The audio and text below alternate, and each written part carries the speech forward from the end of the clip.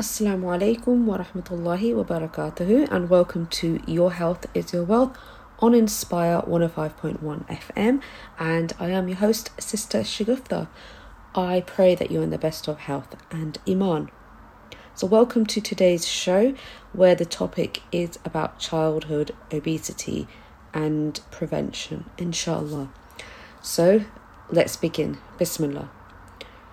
So the reason why I chose this topic is I myself was a former bariatric specialist nurse.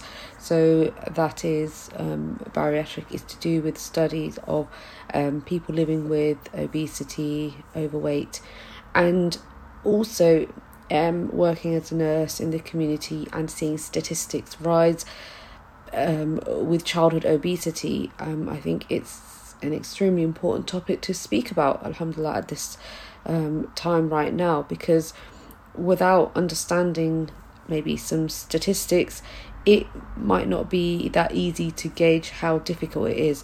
But when you hear sort of numbers, it does make you think, and when you hear facts and figures and understand why it's important to prevent this or help parents, caregivers to understand what childhood obesity and where it starts, how parents and caregivers can be helped, how you can try and help your own families as well.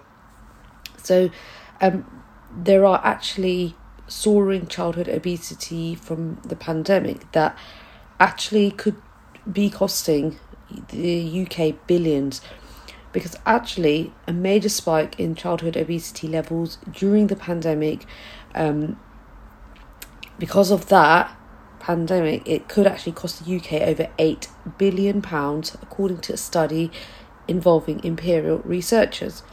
Rates of obesity have been steadily increasing over the past decade, also among children in the UK, but the study actually found a sharp increase between 2019 and 2020 and 2021 in reception pupils, so age 4 to 5, and year 6 children aged 10 to 11. So many reception pupils returned to healthier pre-pandemic weights. Obesity levels still remained quite high among the older year 6 pupils. So this is equating to an extra 56,000 children living with obesity as a result of the pandemic. So this means that there's an additional healthcare lifelong cost of £800 million, with a cost to society of £8.7 billion. So the study is published in the journal PLOS1, and it is led by the National Institute of Healthcare. So that's NIHR, Southampton Biomedical Research Centre, in collaboration with researchers from Imperial College London, University of Southampton. So Professor Nina Modi's School of Public Health has said obesity rates disproportionately affect children living in deprived communities, and the gap between the most and least deprived groups has widened over the past 10 years. And she says that we need to targeted interventions to bridge this alarming divide, especially in the under 5s, where the study shows overweight and obesity can be reversed more readily, and this can and will help ensure that every child has an equal chance to grow up healthy. So what are the effects? So obesity increases the risk of many health diseases, so things like type 2 diabetes, heart disease, and some types of cancer. So it is really important that you understand that it has an effect on quality of life and even mental health and well-being. So the surge in childhood obesity during the pandemic illustrates its profound impact on children's development, says Professor Keith Godfrey. So the study drawn from the National Childhood Measurement Programme is to calculate the increase in childhood obesity rates among children, and it reports and measures the BMI of children aged 4 to 5 and year 6. And the analysis showed that childhood obesity levels rocketed between 2019-20 and 2021, as I've said. And experts have put this down to the change in young people's eating habits and activity levels. And of course, during the period, most children were schooled from home, so these organised sports and recreational activities were not available. So this affected children's sleep schedules and screen time, and it was quite a difficult time. It was something we've never heard of, and of course it was unknown to everyone. A very difficult situation. But by 2022, the data shows that the number of 4 and 5-year-olds living with obesity returned to pre-pandemic levels. But overweight and obesity prevalence in children aged 10 and 11 remained higher than expected. So that represents almost 56,000 extra children. So the cost of obesity, so researchers projected that the impact of this trend goes on to adult health as well.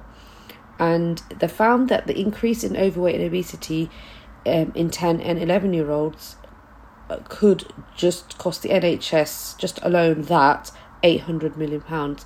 And obviously to the wider society, it could be at least £8.7 billion.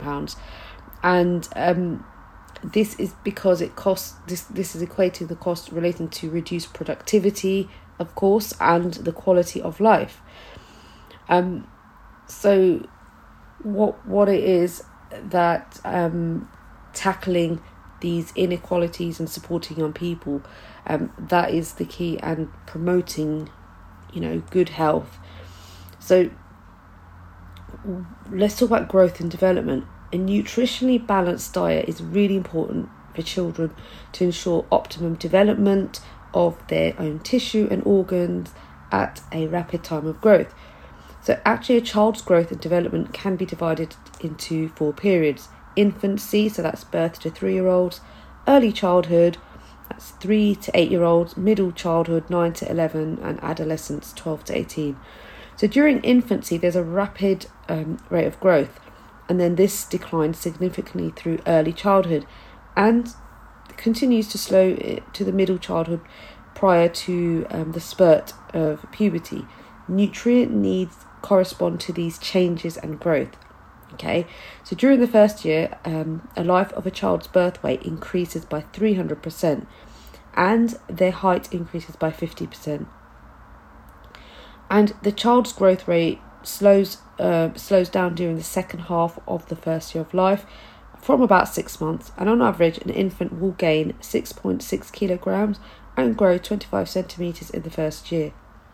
And between the ages of 1 and 2, a toddler will gain an average of 2.5 kilograms and grow 12 centimeters in length.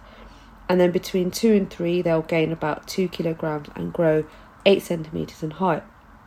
Now, not all children grow at the same rate, so it is important to note that these figures are average, and children will grow differently from each other. A child might be taller or shorter, slightly heavier or lighter than other children of the same age. Changes in height and weight should follow a regular pattern though, when using the growth reference charts. Now, energy and nutrient requirements are high relative to body size during the first 5 years due to tissue and organ maturation, with more calories required relative to the body weight during infancy in comparison to early childhood. Infants and young children actually need an adequate supply of nutrients, such as protein for muscle growth, calcium for development of bones and teeth, and iron to prevent anemia. As a child reaches adolescence, nutrient requirements increase substantially again. Now, this is actually to meet the rapid growth, gain of size in muscles, bones, and also the start of menstruation in girls. And inadequate nutritional intake can actually lead to delayed puberty, slow down their linear of growth, and risk of adult diseases like osteoporosis could increase. That's why there's an importance requirement of good nutrition. Good nutrition is really critical to optimize each child's potential for success.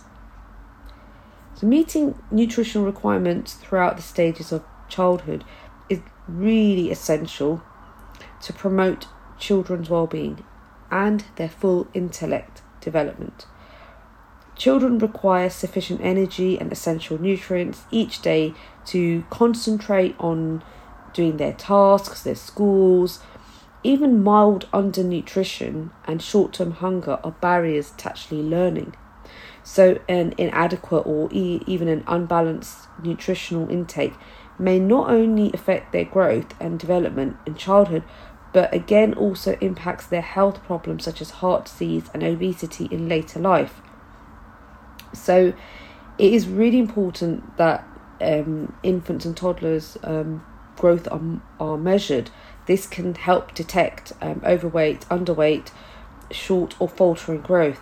So the growth of children should continue to be monitored as they get older, as this helps confirm healthy growth and development, or identify potential nutritional or health problems quite early. So that is why there is a programme with the health visitors team locally and nationally where the children's weight, height and head circumference are measured.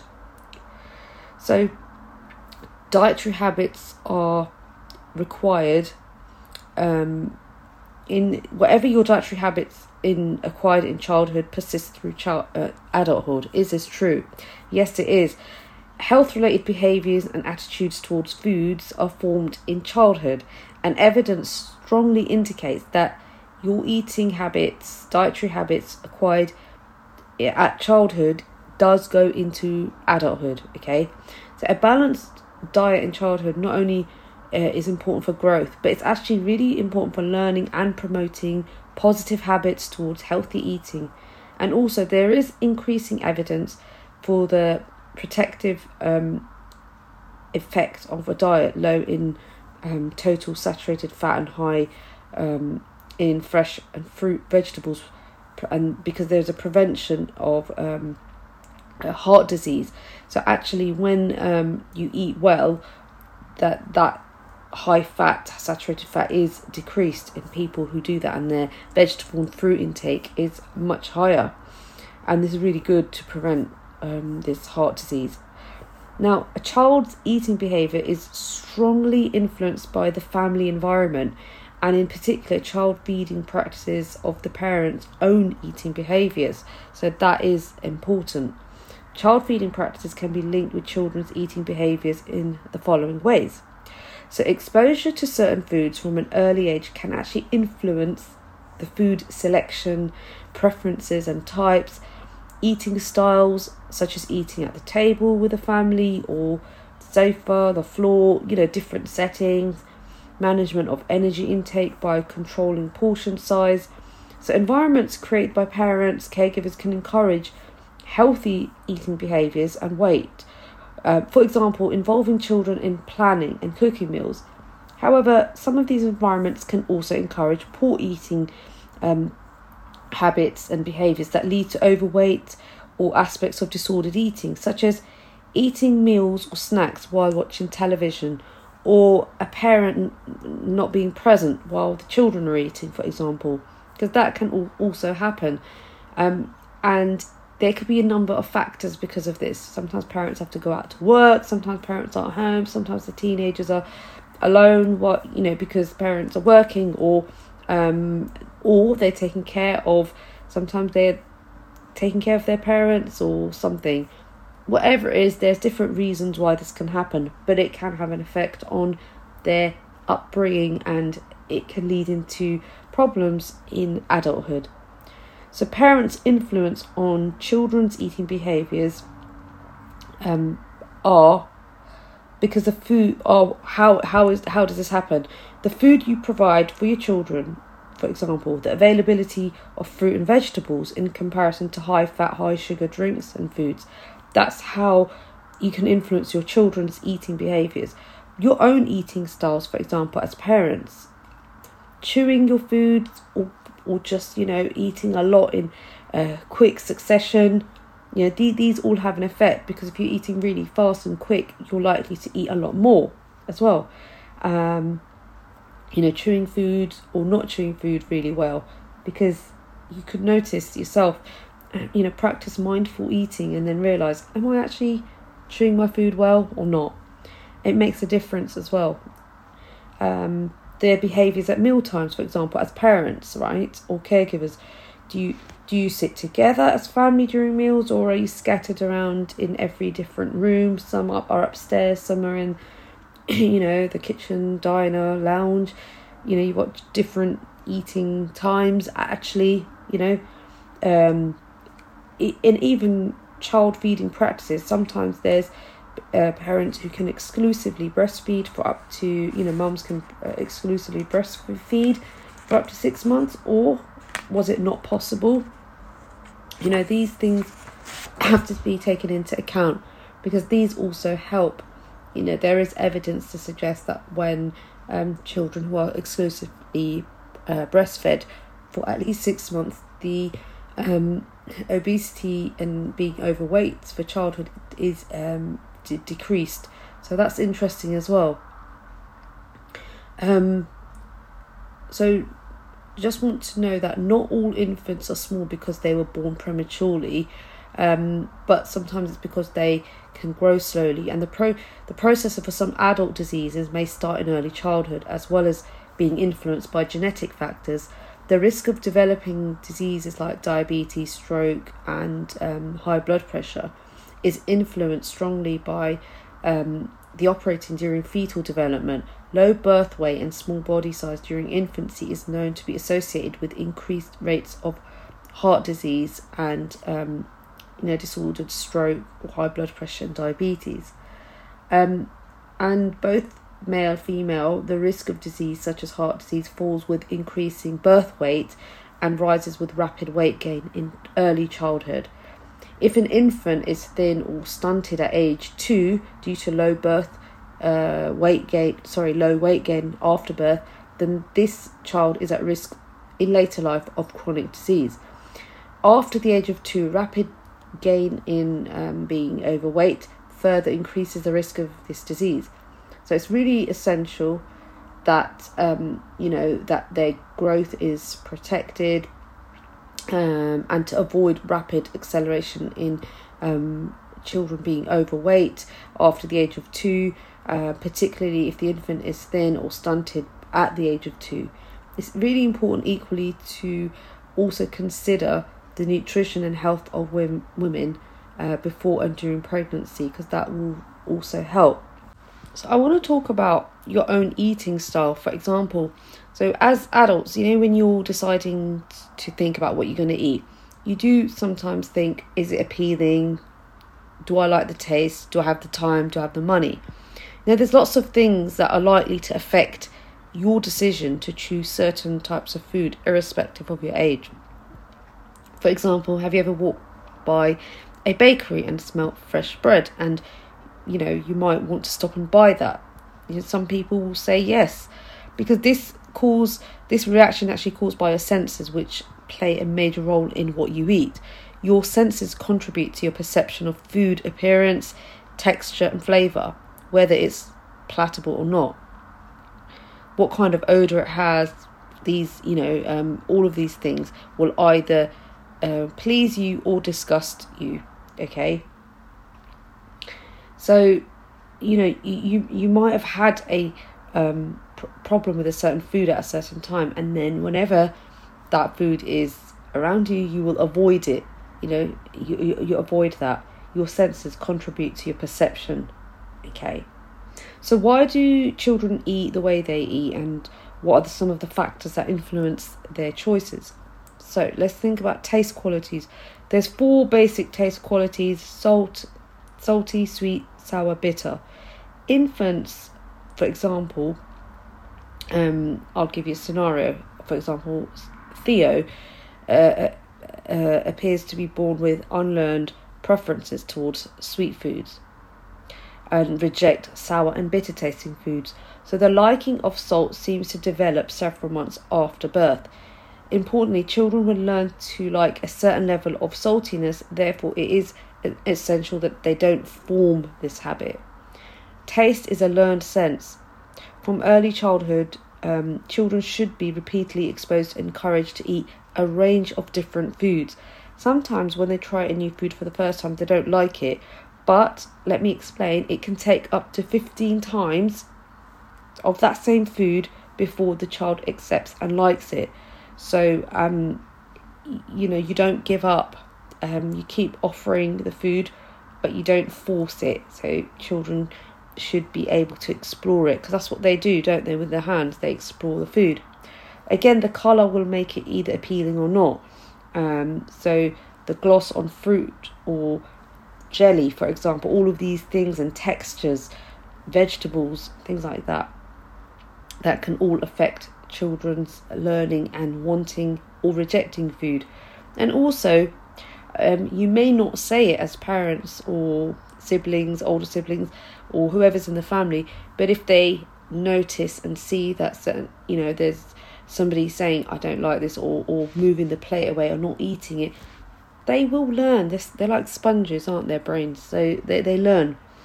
Also, it's common that children decide they don't like a particular taste or food following an illness. That doesn't mean that food should be always avoided if it's, after illness. You can always offer it again, after a few weeks.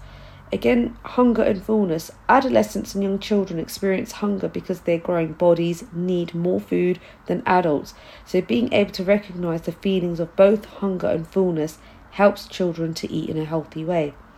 If they don't recognise that feeling of fullness, then this will lead to overeating.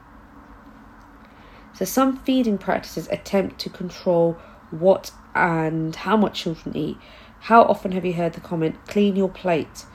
So this teaches a child that the amount of food remaining on the plate is more important than recognising their hunger cue or satiety, the feeling of fullness. So as a punishment for bad behaviour, it encourages them to develop bad eating habits, such as eating when they're not hungry, and this can lead to a distaste for those nutritious foods that they're being forced to eat as well. So that's really something to think about. You may not realise it, but it does affect their eating patterns and habits. So there's lots of reasons why, we eat what we eat that are learned. It might remind you of your own eating habits. Maybe sometimes you even eat when you're bored, sad or nervous. Someone else is preparing your food. If it's a certain person who you don't like how they make the food, that's going to put you off. We don't like every single food, unfortunately. We have an acquired taste. So you need to think about, do you do this when you see an advertisement for food? Do you go and eat and you need to have that? Or you're out with people and you need to eat? Is it a social thing, boredom, emotional? There's so many reasons why we eat other than hunger. And again, children will pick up on that. Okay, psychological needs, that those have to do with your mind and emotions. This plays a key role in food habits. As a child, did you ever experience food in the following ways? Did you get something as a reward? Did you have to eat something as a punishment because you didn't finish the main meal, so you had to finish your greens, for example? It was told to you to eat in a stern way, okay? Or when you were a bit sad and then you were given cake because you were crying, to show affection to you, you were given 2 bars of chocolate or cake or something else. So positive and negative feelings of pleasure may be associated with foods given as reward or eaten on special occasions. And then you notice that this carries on. Reward and punishment. So if a child is rewarded with chocolate for good behaviour, clean up your toys and you could have some chocolate. Sometimes you hear parents say that they're likely to reward themselves in the same way when they're adults. On the flip side, children who experience food as punishment, like you better eat your greens, if you don't, you're not going to go or have that, then or they're denied food, then poor behaviour, may even have unhealthy relationships. When they're adults, they can have overeating, disordered eating disorders, And food can also be as a source of power as well. Children who are feeling angry may refuse to eat while protesting or clear their plate to ensure they get dessert. Adolescents may also refuse food to express their independence. There are so many reasons that can cause unhealthy eating, but the most important thing is that you can change your own eating habits, your childhood eating habits, your teen eating habits now. It's not too late. You can start learning and start thinking about your own household. What are you doing? And inshallah, I will continue part 2 of this next week to give you some tips on how to prevent, inshallah, childhood obesity and children being overweight. So until next week, do take care. Assalamu alaikum wa rahmatullahi wa barakatuhu.